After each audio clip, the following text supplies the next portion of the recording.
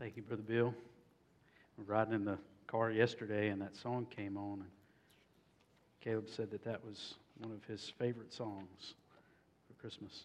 So I think that it's very well written. And as we think about that song, kind of ties into the message this morning. What child is this? What child is this? Last week we talked about how in our time together that the baby in the manger is Emmanuel, God with us. And we looked at Isaiah's prophecy in chapters 7 and 9. And so today we're going to see a quote that Matthew brings to us from the Old Testament prophecy in the book of Micah. Micah chapter 5. So if you have your Bible, go ahead and open it there. Micah chapter 5. And you can put your finger there in Matthew chapter 2 if you'd like as well. But Matthew and Micah 5, 1 through 25 this morning. We'll be looking there. According to Matthew, this prophecy that was written nearly 700 years before the birth of Jesus was fulfilled when Jesus came. By the birth of Jesus, this passage was fulfilled. And if we think about the truth this morning that I want us to see, we see Matthew quoting from this passage. He's talking about a shepherd king, a king who, like David, would bring the Israelites back under one rule and shepherd his people like sheep. And so the truth is, Jesus rules with authority and shepherds with love. So have you found your place there in Micah chapter 5? I want us to stand and we'll read verses 1 through 5 together. Micah chapter 5, verses 1 through 5. By the way, Micah is one of my favorite books of the Bible. I like it so much, I named one of my sons after it. Micah. All right. Verse 1, now muster your troops, O daughter of troops. Siege is laid against us. With a rod they strike the judge of Israel on the cheek.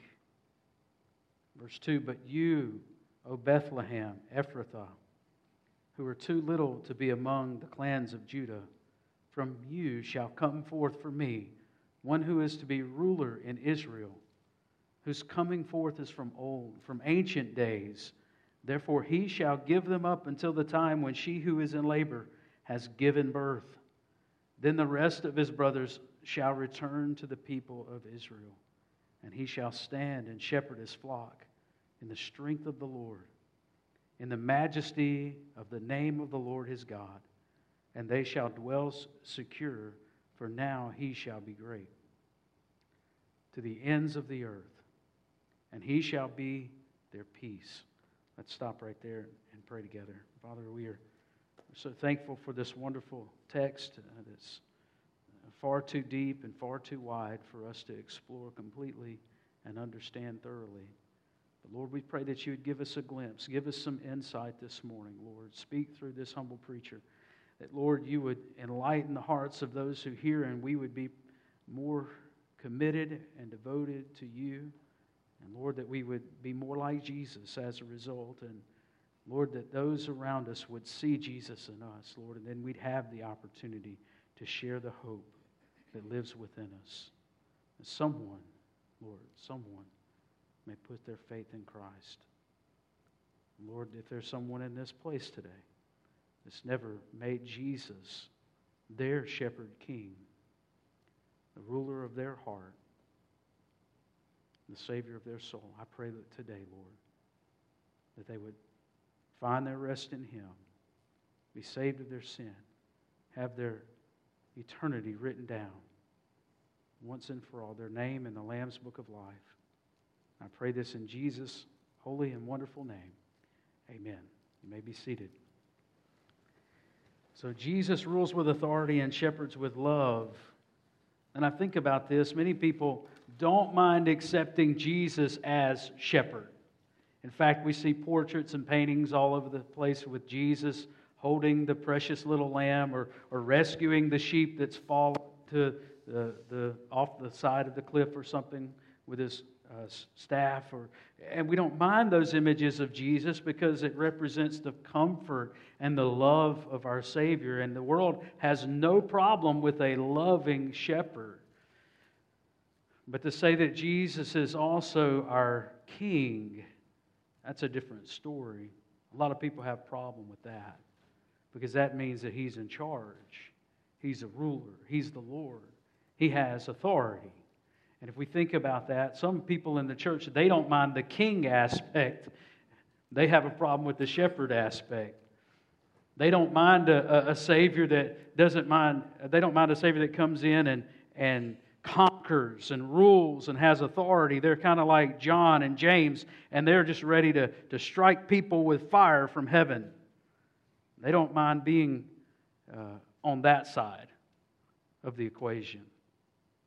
What we see from Scripture is the balance that Jesus is the shepherd king.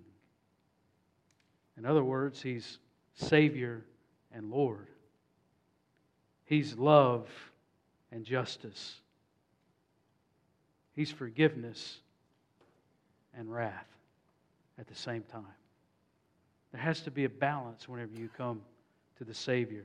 And that's what we see in this passage, this wonderful, beautiful prophecy that was written about 700 years before Jesus ever came to this earth. And if you read this passage, you think, well, clearly that's talking about Jesus.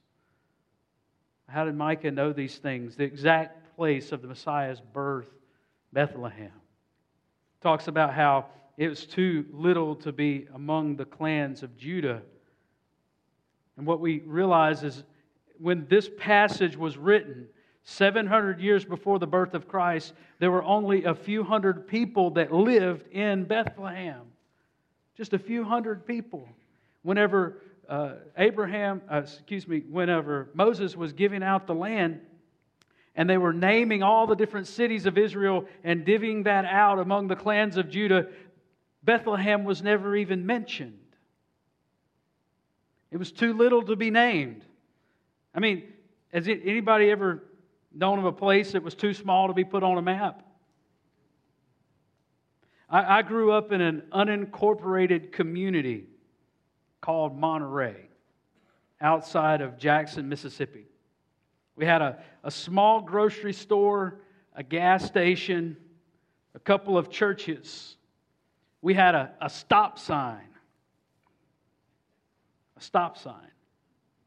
Well, actually, at first we didn't even have a stop sign. It was really, there was a stop sign on one side, but the other side was a through street. And we thought we were big stuff when they put up a four-way stop and a light that flashed above it. I mean, it was nowhere. Some would balk at the idea that a king would be born in Bethlehem. But those who knew the Davidic covenant knew well that the Messiah, the promised king of the children of Israel, would come from David's hometown. Because David was that shepherd king. This prophecy was written well after David had gone home to be with the Lord. But the prophecy was written in such a way that everyone that read it, who understood who David was, they knew that someone like David must appear in the future. Someone who would shepherd the people of Israel. He would shepherd them as the king. And this also meant that Jesus, the Messiah, was an heir to the throne of Israel and of Judah in Jerusalem. So let me ask you, are you willing to accept the fact that Jesus is shepherd king? Not just of Israel and Judah, but He's the shepherd king over all of creation. Are you willing to accept that? If you're willing to accept it, that means a few things. First, it means that we would respond to His direction. That we wouldn't live our lives the way that we see fit, but we would respond to His command, His direction, His authority in our lives. That's what we must do. Look at verse 1 with me again. Now muster your troops, O daughter of troops. You see this king, and when he comes, the troops follow him. He commands the troops. You know that Jesus commands vast angel armies?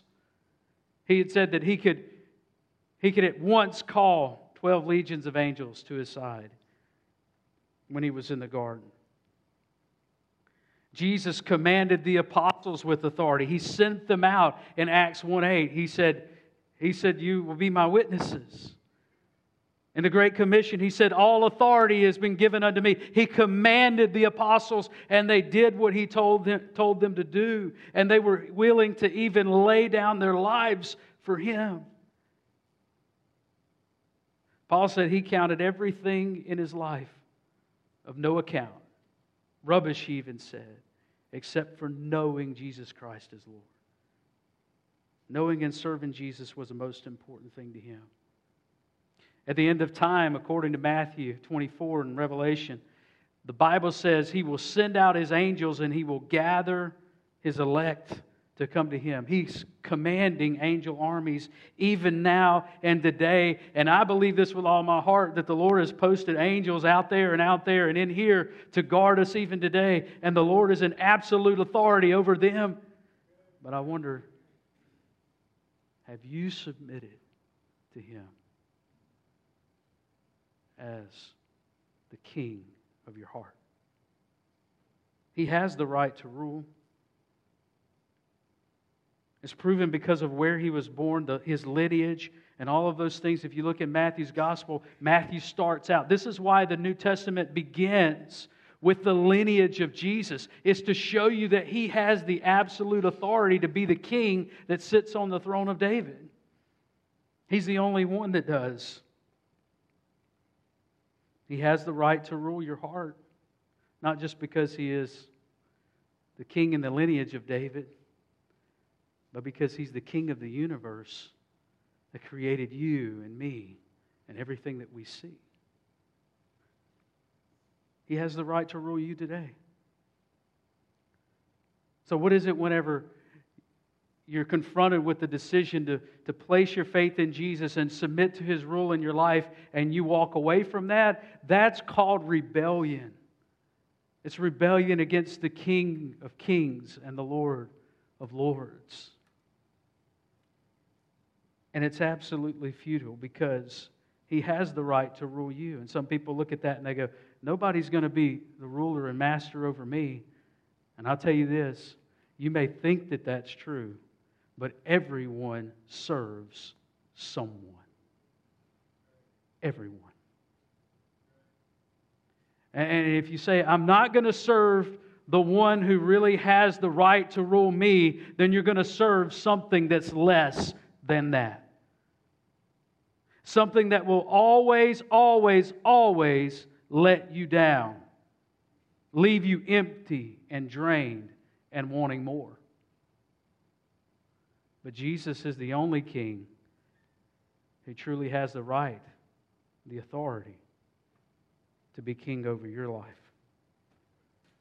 And on top of all of that, we see what His work is and what He does, because He says He will gather His people. And I love that image. It says at the right time, He's going to gather His people together. He's going to bring the kingdom together. He's going to consolidate the kingdom. Now, when Micah is writing, the kingdom is divided and the people are scattered and everything is in chaos, and it's like, what has happened to God's people? Why are they suffering so much? Why is there so much hurt and pain and difficulty and war and famine and disease in the world? And the world looks broken. But then you see the King come. And when the King comes, He delivers His people. And He begins to lead them and bring them together. Isaiah prophesies about this as well in Isaiah 40, and he says, He will tend His flock like a shepherd. He will gather the lambs in His arms. He will carry them in His bosom and gently lead those that are with young. Jesus is a King worth following.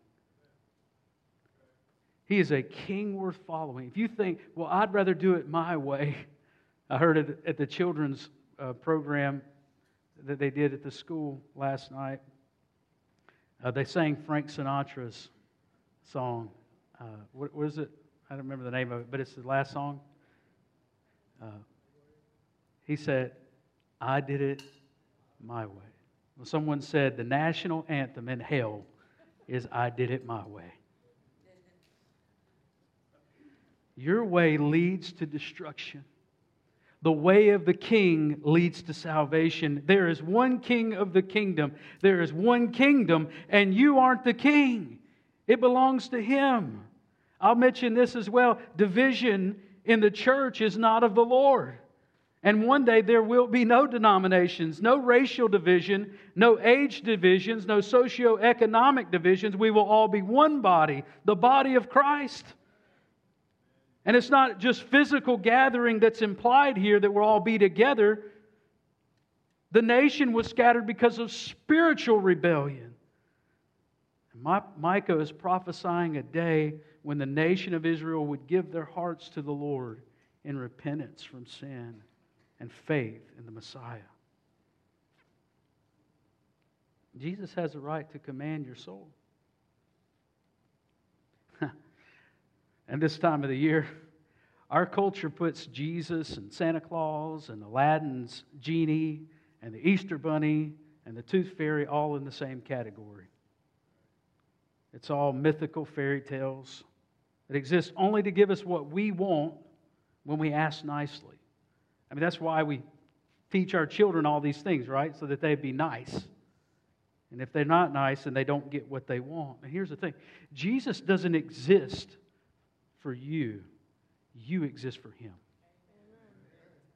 You exist for His glory. He's the creator and the sustainer of your existence. He is the King of the universe, and you exist to serve Him. Jude 25 says, to the only God, our Savior, through Jesus Christ our Lord, be glory, majesty, dominion, and authority before all time, and now and forever. I love that. Before all time, Jesus was on the throne. Where is Jesus now? Jesus is on the throne. And where will He be in eternity? He will be on the throne forever. He will always be King, and there will never be another. He is the only one. And you exist to serve Him. And there'll be a final day when we're all gathered before Him, and every knee will bow. And I wonder if you would walk away or you would bow the knee today. There's an interesting part of this story that we see highlighted in Matthew's Gospel. There's a king in Jerusalem. And the coming of this king threatened that king, Herod. And he killed a bunch of babies. It's a horrible story. Genocide that he committed. Right there in Bethlehem. And what the Bible teaches is that not only Herod, but every person who ever rebels against the Lord, they're going to suffer wrath. And so, when we think about how He's a king, you and I, we need to respond to His direction for our lives if we're going to submit to Him as king. But secondly, we should rest in His defense. And what I mean by that is the defense that He puts around us, that pen, that place that He puts the animals. And sometimes we feel like, well, that's just so confining for those animals to be in that pen. But the thing about it is, if the animals get out of the pen, they're in danger. They're in trouble. And so we think about the shepherd motif and how God compares human beings, who that's who we are, to sheep, which are pretty dumb animals. I mean, pretty mindless animals. I mean, you think about sheep. They will follow one another just about anywhere, off of a cliff. If there's not a shepherd there to lead them, they'll just kind of circle up, huddle up, eat all the grass that's right there, and then they'll sit down, lay down, and bleat until they die if they don't have someone to lead them. They need a shepherd, which is such a wonderful image and a depiction of who we are. We need our shepherd. We need him every hour to lead us and guide us. There's two main dangers when it comes to sheep. These two threats. The first, which I didn't think about this, but I was studying about sheep as I was preparing for the message, and what I found out is even more than predators, there's a danger for the sheep, which is parasites. And I didn't realize this until I studied it. And I thought about, well, this is why shepherds move around with their flocks all day. They keep them moving. Parasites were and still are the greatest risk to flocks of sheep. Shepherds practice what they call rotational grazing to reduce the risk of parasites to their flocks. They just keep them moving. And so it's important to follow that shepherd. Psalm 23, verses 1 through 3, "The Lord is my shepherd, I shall not want." Thankful for Horace's prayer earlier. Where are you at, brother? Where you at, Mr. Horace? There you are. You do such a good job praying for us. Thank you for that. "He makes me lie down in green pastures." See, this is where the Lord takes us. He takes us not to the same pastures that we've been to before that are mowed down and full of feces, but He takes us to greener pastures where we can be healthy and thrive and live. He leads me beside the still waters. I wouldn't know where to drink if it weren't for my shepherd. But I'm drinking from the well that never runs dry today. Amen, are you? "He restores my soul. He leads me in paths of righteousness for His name's sake." But there's also the predators out there. So the psalmist goes on and he says, "Even though I walk through the valley of the shadow of death, I will fear no evil, for you are with me. Your rod and your staff, they comfort me." Why did they comfort him? Well, that was symbolic of the protection of the Lord. Now, we'll talk about that a little bit more in just a moment. John 10, verse 11, Jesus said, "I am the good shepherd." Now, this is what's amazing about the shepherd motif all throughout Scripture is, well, you've got shepherds all throughout the Bible. Abraham, Isaac, and Jacob, what were they? They were all shepherds. What about Moses? Moses was shepherding his father-in-law Jethro's flocks whenever he encountered the Lord. You got David. We've already mentioned David. David was the shepherd before he became the king. And Jesus identifies with all of them. And even in fact, in His birth, as He's born right there in Bethlehem, which is nowhere, but it's 6 miles south of Jerusalem. And in those fields around Bethlehem, the shepherds would herd those flocks of sheep and in preparation for the sacrifices that would happen in Jerusalem. And this is what Bethlehem was all about. That's why it existed. It was the grazing land for the sheep that would be sacrificed. And then Jesus says, "I'm the good shepherd," but then He is also the lamb that was slain. The good shepherd lays down His life for the sheep.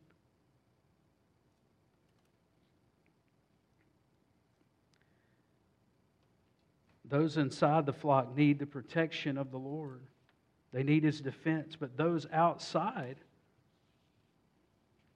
they need His deliverance. So not only should we rest in His defense, but we should rejoice in His deliverance. And then we see what's happening here. Look at what it says in verse 5 again. "When the Assyrian comes into our land and treads in our palaces, then we will raise against him 7 shepherds and 8 princes of men. They shall shepherd the land of Assyria with the sword, and the land of Nimrod at its entrances. And he shall deliver us from the Assyrian when he comes into our land and treads within our border." What's this all about? Well, the number one enemy of Israel and Judah in Micah's day was Assyria. The Assyrian Empire was full of ruthless people, and they had built their great, marvelous cities on the backs of slaves from Israel and Judah and other countries that they had warred against. They were a wicked people. You can look at the book of Nahum. We've been studying that in Sunday school. And the book of Nahum brings all of the woes against the Assyrian Empire. They were the enemy. And the enemy had carted off people, killed so many people. And the Assyrian Empire got rich off of these other nations. But what we hear from Micah in this passage is that there is, listen folks, there is no enemy so formidable that Jesus cannot defeat them with just the breath of His mouth. He is a deliverer. Our shepherd delivers us from the mouth of the lion. 1 Samuel 17, 34 through 36. But David, this little pipsqueak David, who's saying, I'll take Goliath. He says, your servant used to keep sheep for his father. And when there came a lion or a bear and took a lamb from the flock, I went after him and I struck him and delivered it out of his mouth. And if he arose against me, I caught him by his beard and struck him and killed him. Your servant has struck down both lions and bears, and this uncircumcised Philistine will be like one of them, for he has defied the armies of the living God. Wow, think about David's faith right there. David doesn't say, I'm strong enough, I can do it. David says, my God will help me defeat him. David had this faith that moved his feet. Ezekiel 34 and verse 16, the Lord says, I will seek the lost, and I will bring tongue twister. I will bring back the strayed, I will bind up the injured, and I will strengthen the weak, and the fat and the strong I will destroy. The fat and the strong, that's the wolf and the lion and the bear. I will feed them in justice. Well, Jesus identifies with these images from the Old Testament, and He says this. What do you think? If a man has 100 sheep and one of them has gone astray, does he not leave the 99 on the mountains and go in search of the one that went astray? I want to ask you this morning, are you Christian? I want you to listen to me, brother, sister in Christ. How has the Lord delivered you? I want you to think about that for just a moment. Many of you can testify how the Lord has delivered you. If nothing else, you can say, the Lord has delivered me from my sin. And I know that the grips and the chains of sin were strong upon me, but the love of the Savior was even stronger. And He has delivered me from my sin. Can you say that this morning? Look, that's a great enemy that the Lord has delivered you from. He's delivered you from sickness. I know many of you can say the Lord has healed me. Even if temporarily on this earth, the Lord has brought me healing so that I can continue to serve the Lord. And He's taken you from the land of sickness and disease and death, and you're here in the land of the living. But here's the thing. All sickness, the Bible says, every disease will be healed one day in heaven. And there will be no more dying, no more crying, and no more pain. I'm ready for that. I'm ready for the Lord to get rid of this sciatic problem that I got. From Satan, sin, sickness, and Satan.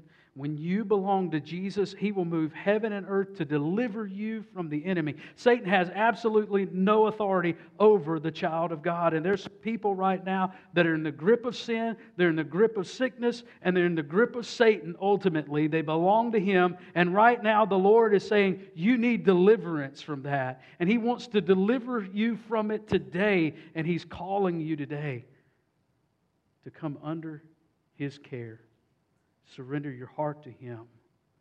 And that means leaving the world behind. That means repenting. That means turning. And that's why we've lit the candle today that represents repentance, because you've got to put your back against the world and put your face toward Jesus and come to Him. That's what repenting means. I love the old hymn that said, I'd rather have Jesus than silver or gold. I'd rather be His than to have riches untold. I'd rather have Jesus than houses or land. I'd rather be led by His nail-pierced hand than to be the king of a vast domain and to be held in sin's dread sway. I'd rather have Jesus than anything this world affords today. Is that true for you? Do you rejoice in His deliverance? And lastly, we need to receive, Christians, brothers, sisters, and those coming to faith in Christ, you need to receive His discipline from His hand. You look at the latter part of the text in verses 10 and following. And in that day, declares the Lord. In that day, what day? That's the day of the Lord, which indicates both the first and second coming of Christ. Micah was looking for the day of the Lord, which came when Jesus died on the cross for our sins. And now we're looking forward to the day of the Lord at His second coming, whenever He returns. And what's going to happen whenever the Lord comes? What's going to happen when He came then? What was going to happen when He came then? And what's going to happen when He comes again? And what happens any time in between when the Lord shows up? The Bible says the cleansing of God is going to happen. He's going to bring forth His will in the lives of those who receive Him. And folks, sometimes that doesn't feel very good. It's called discipline. The writer of Hebrews says no discipline seems good or joyful at the moment. Right? How many of you just like getting spankings, whenever you're a kid? No? But we needed it, right? And so we received it from fathers, mothers who loved us.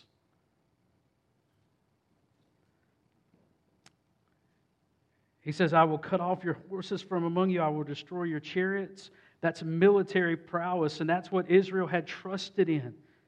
And the Lord's saying, you take your eyes off of that and put them on me.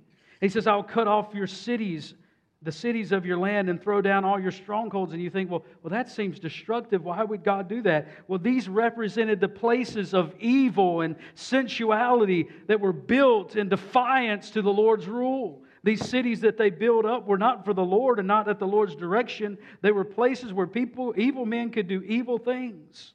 And then verse 12, I will cut off your sorceries from your hand, and you shall have no more tellers of fortunes. These are spiritual strongholds on the people of God that keep them in dark oppression. And folks, maybe some of you right now today, the Lord's throwing those things off of you as you're coming to Him in your heart. He's just throwing them out of your life. Listen, receive that discipline. If He's pinpointing some area in your life today where He's saying, this is not of me, it is the day, today is the day to be rid of that and get away from that, because it's pulling you down and you don't even know the damage that it's causing to you and your family, the people around you. It's hurting you, and the Lord wants to cut it off from you. He wants to do surgery on your heart and get it out of your life. And that's the discipline of God. Will you receive it today? Will you let Him? And He says, I will cut off your carved images and your pillars from among you. You shall bow down no more to the work of your hands, the idolatrous worship that stole the hearts of the Israelites for the one true God. He says, I will root out your Asherah images from among you and destroy your cities. Those that receive the discipline of God should rejoice in that, knowing that He does it because He loves us.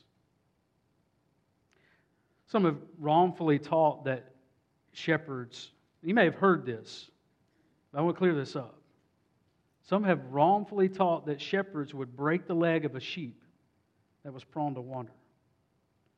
Now, I was studying this week about this, and I'd always heard that, and I thought, just something about that doesn't sound right. Number one, that's not in the Bible. But number two, why would a shepherd do something so harmful? A sheep with a broken leg was just easy pickings for prey. Prone to receiving more disease and infection. Slowed the flock down whenever they tried to move. It's not true. When you start looking it up and you start reading and you realize, no, shepherds don't do that. There's no evidence that shepherds do that. However, What there is evidence that a shepherd would do is if there was a sheep that was prone to wander, a lamb that was prone to wander away, he would not break the leg, but he would put a brace on the leg, a stent, to keep that sheep from jumping and running until the sheep, number one, recognized the voice of the shepherd and then learned his own name. See, because good shepherds name every one of their sheep. They know them by name. Even today, they still practice this. Good shepherds will be among their sheep, and they will learn the name. They will give the sheep names, and they will teach those names to the sheep, and the sheep will learn their own names and respond to that voice. When I think about that, well, that's good discipline. That's the discipline of a loving shepherd. Micah 7, the end of the book, Micah says, "Who is a God like you?" That's actually what Micah's name means. Micah, that's what your name means, by the way. It means who is like God. Who is like our God? Pardoning iniquity and passing over transgression for the remnant of His inheritance. See, you belong to Him. If you put your faith in Jesus, you belong to Him. You're His inheritance. He does not retain His anger forever because He delights in steadfast love. Do you know that He loves you? Your shepherd king loves you immeasurably. You can't measure how much He loves you and what He's done for you. He gave His own life so that you may live. Well, what happens if you walk away from that? Listen to what the Bible says. Verse 15, it says, "And in anger and wrath I will execute vengeance on the nations that did not obey." He is a shepherd that loves you, but He's also a king. And He will have the final authority. I want you to bow your heads and close your eyes. Where are you this morning? Are you under the care and the provision of the Good Shepherd? Have you submitted to Him as Lord of your life, as King over your heart? Have you given it all to Him? If you've never put your faith in Jesus, the one who died for you, there's no better time, there's no better day than today. With your head bowed and your eyes closed, I'd love to lead you in a prayer so that these are just words that you can say to the Lord that is your repenting from sin and turning to the Savior, surrendering to Him. So just pray this prayer in your heart to the Lord. Say, "Lord Jesus, I admit to you that I'm a sinner, that I have gone astray, that I've not kept your word. But Jesus, I'm repenting of my sin right now. I turn from my sin and I turn to you because I believe that you died for my sin, that you took my place on the cross, and that you were raised again on the third day. And you are the Lord, you're the King of kings and the Lord of lords. Lord, you can have my heart. I give it to you freely now. Thank you for saving me, a sinner. Now I will spend the rest of my life loving you and serving you with all of my heart. And it's in Jesus' holy name I pray. Amen. Would you stand with us? We're going to have our time of invitation. This is your opportunity. That if you've privately prayed that prayer, now it's time to make it public and say, I truly believe in Jesus. And He has saved me from my sin. If you'll come, we'll welcome you into the family of faith. We'll offer you believers' baptism and resources so that you can grow in your faith and knowledge of Jesus. And so we can connect you as well to a Sunday school group, a small group, so that you can grow even more alongside the family of faith.